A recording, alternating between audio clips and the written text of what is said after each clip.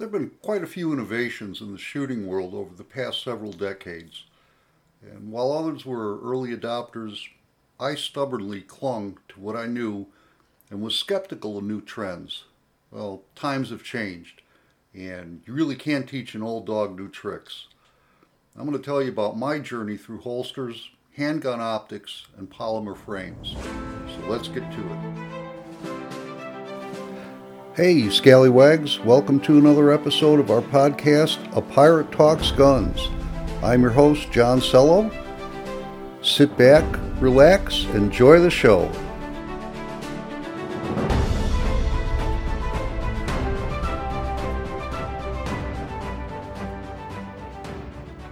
Thank you for dropping in and listening. If this is the first time you're listening to my podcast, as the intro said, I'm John Sello, President and Lead Instructor at the Tactical Pirate. I've been shooting for longer than I care to admit and have been an instructor for over 30 years. I tell you this to set a frame of reference for what I'm about to talk about, which is my slow adaptation of advances in firearms and their accessories. Now, anyone who knows me will tell you I tend to be very old school. I still carry 1911s and 45 auto with iron sights. My guns are for the most part factory stock, with the exception of sights and grips. I like proven things that work, so I'm slow to jump on trends. However, I'm not against change when it uses proven technology that gives me an advantage. So let's talk about the changes I've made over the years. We'll start with holsters. You've got to have a way to carry your pistol. And just sticking it into a waistband, that's just for junior criminals and cartel sicarios. Now, when I started shooting, leather holsters were the only things available. In the 70s, the field was dominated by Galco, Bruce Nelson, Alessi, DeSantis, Don Hume. All of them were leather artisans, and their holsters were efficient and long-lasting. In 1972, Bill Rogers, a former FBI agent and renowned firearms trainer, we're running out of Georgia right now, made the first successful Kydex holster. While Kydex offered a cure to some of the failings of leather holsters, I scoffed at them as I just couldn't see stuffing my gun into a piece of plastic. But I had to admit, Kydex has its advantages. See, over time, leather holsters wear and soften. It can make it hard to draw from and sometimes damn near impossible to reholster one-handed. You also had to have some kind of retention strap on the holster to properly secure the gun. Kydex eliminated these problems.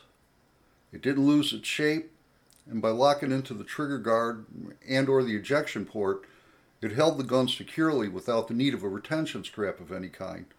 One less thing to have to defeat in drawing your gun under pressure.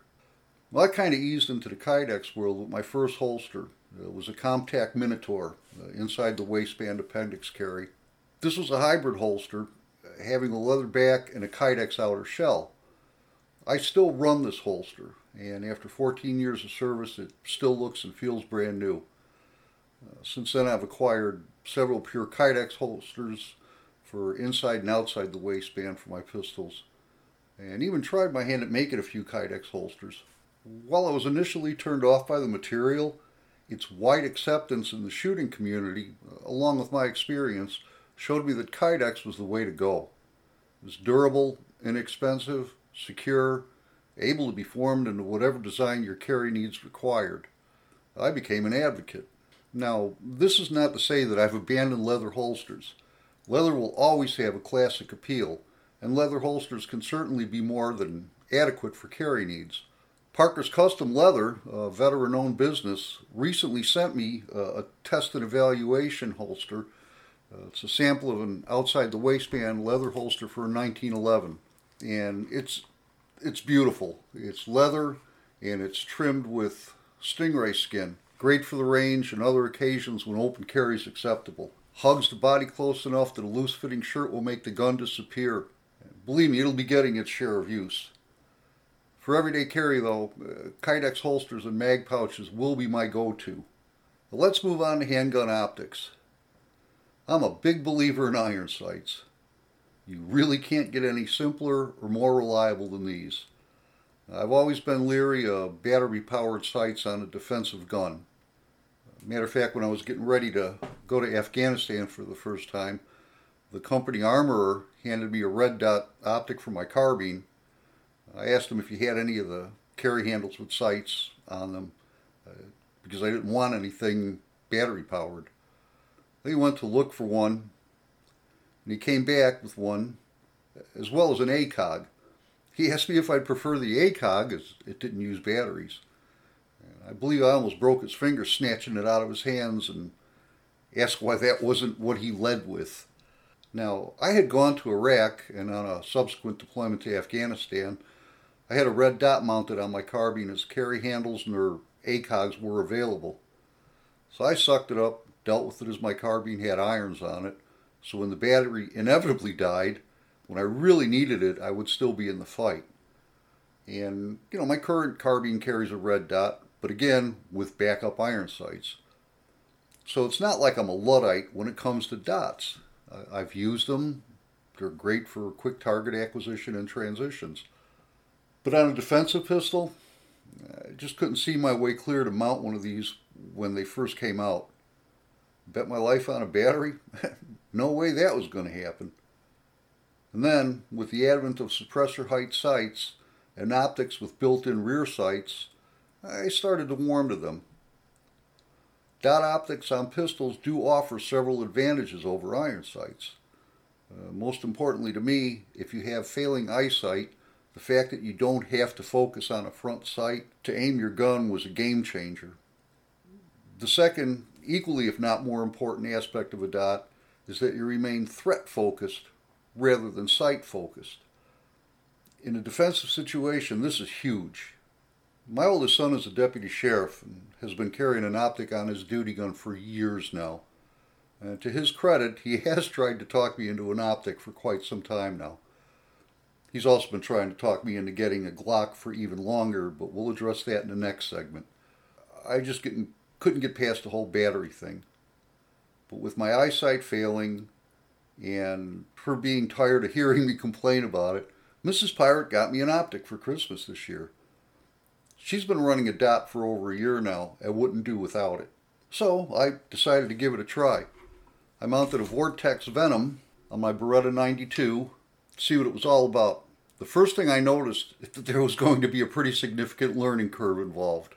To draw and acquire the dot in a timely fashion wasn't something natural. Mrs. Pirate dedicated quite a bit of time in dry fire practice to master this, so I knew I had my work cut out for me. And while I'm still not 100% with it, I'm getting better. Come range time, I had it out to zero the dot and get some live fire practice in. It only took 10 rounds to get a good solid zero, and I spent the remainder of 2 boxes of ammo I brought along doing draw and fire single round drills against my shot timer. My goal for that session was to get under a second and a half from beep to round down range. And I managed to get there, and my plan was to shoot the gun in the upcoming IDPA match, my first foray into the carry optics division. Well, let me take a quick break here to give a shout out to the company that made the holster and sent it to me that I was talking about earlier. Hey folks, if you're looking for quality leather gun belts, mag pouches, and holsters, let me turn you on to a veteran-owned company that gives a new definition to awesome. Check out Parker's Custom Leather for all the gear you need to carry with a sense of class. And for you equestrians, they also make bridles, breast collars, and wither straps for your mount. They tell me you'll know what those are because I sure don't. Visit their Facebook page in the show notes and look at their work. You'll be placing your order after you see what they can do.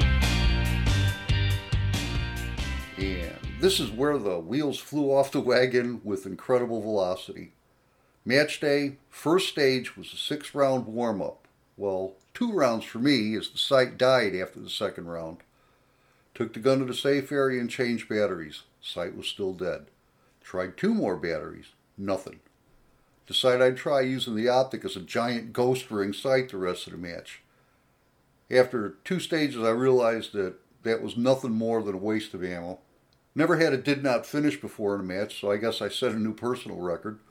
Got home from the match and was ready to rip the optic off the gun and put the rear iron back on. Even had an email the Vortex spun up. Decided to cool off a little bit before I did anything, but the thought that stayed in my head was, what if this had happened on the street? The next day I put another battery in it and the sight powered up. It stayed powered up for 2 more days, so I took it to the range with me. I had an individual lesson scheduled, decided to shoot my Beretta after the lesson. Come time to shoot, I got 3 rounds through the gun before the optic died again. Now I had been feeding it batteries that I ordered from Amazon. 15 batteries for $7. I soon found out that they were worth every penny. I ran to Walgreens, bought a Duracell battery, went back to the range, put it in the optic, and it powered right up. I ran 60 more rounds through the gun with no issues. Had an individual lesson 2 days later and ran another 100 rounds through the gun afterward. No issues.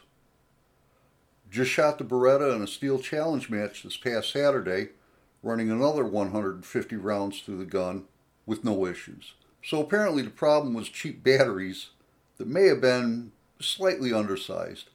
I don't know because I tossed them before I thought about measuring them. But this failure was enough to destroy my trust as a carry optic for the time being. It also showed me I need to have a gunsmith build up a suppressor height front sight for me. The 92 I have has its front sight as an integral part of the slide, so I can't just swap it out. The optic has 2 white bars on the back to give you a sort of a kind of rear sight. I get the front sight height up and I may consider it good for carry. But let me tell you, when the optic works, it's awesome. Target transition is a lot faster when you don't have to line up sights from one plate to the next. Just keep the gun moving and squeeze the trigger when the dot comes on target. Once I get past the reliability issue, I'll be a true believer. And I mentioned earlier that my oldest has been trying to get a Glock in my hand for some time now, so that brings us up to the polymer frame guns. Gotta say up front, I'm not a fan. This is a leap I have yet to make. Now, don't get me wrong, I understand that there's a real market for them. Glock has been crushing the tactical Tupperware market for decades now. Mrs. Pirate's carry gun is a SIG 365, and she has no problems with the polymer frame. They're just not for me. I like the additional weight that a metal frame provides as it helps in keeping the gun on target for quick follow-up shots. And the little bit of extra maintenance to keep the rust off is something I grew up with, so I don't find it troublesome. I get it though. In today's concealed carry market, smaller and lighter is the match for the manufacturers are chanting. And some of the advantages, like being able to swap out grip modules, are undeniably selling points. And I'm sure that sometime in the future, a polymer gun will make its way into my safe. So let me know in the comments what leaps you're having trouble making. I can't be the only one. So there's my take on the pros and cons of different types of holsters, sights, and guns. I openly admit that I have biases, but they've been forged by years of experience. I'm open to change, just at the right time with the right gear. If you enjoyed this podcast, let your friends know and consider subscribing. If you're in the Anderson area, I still have a couple of openings in my Saturday, February 25th, South Carolina Concealed Carry Permit class. I put a link to our class calendar in the show notes. Until next time, shoot safe.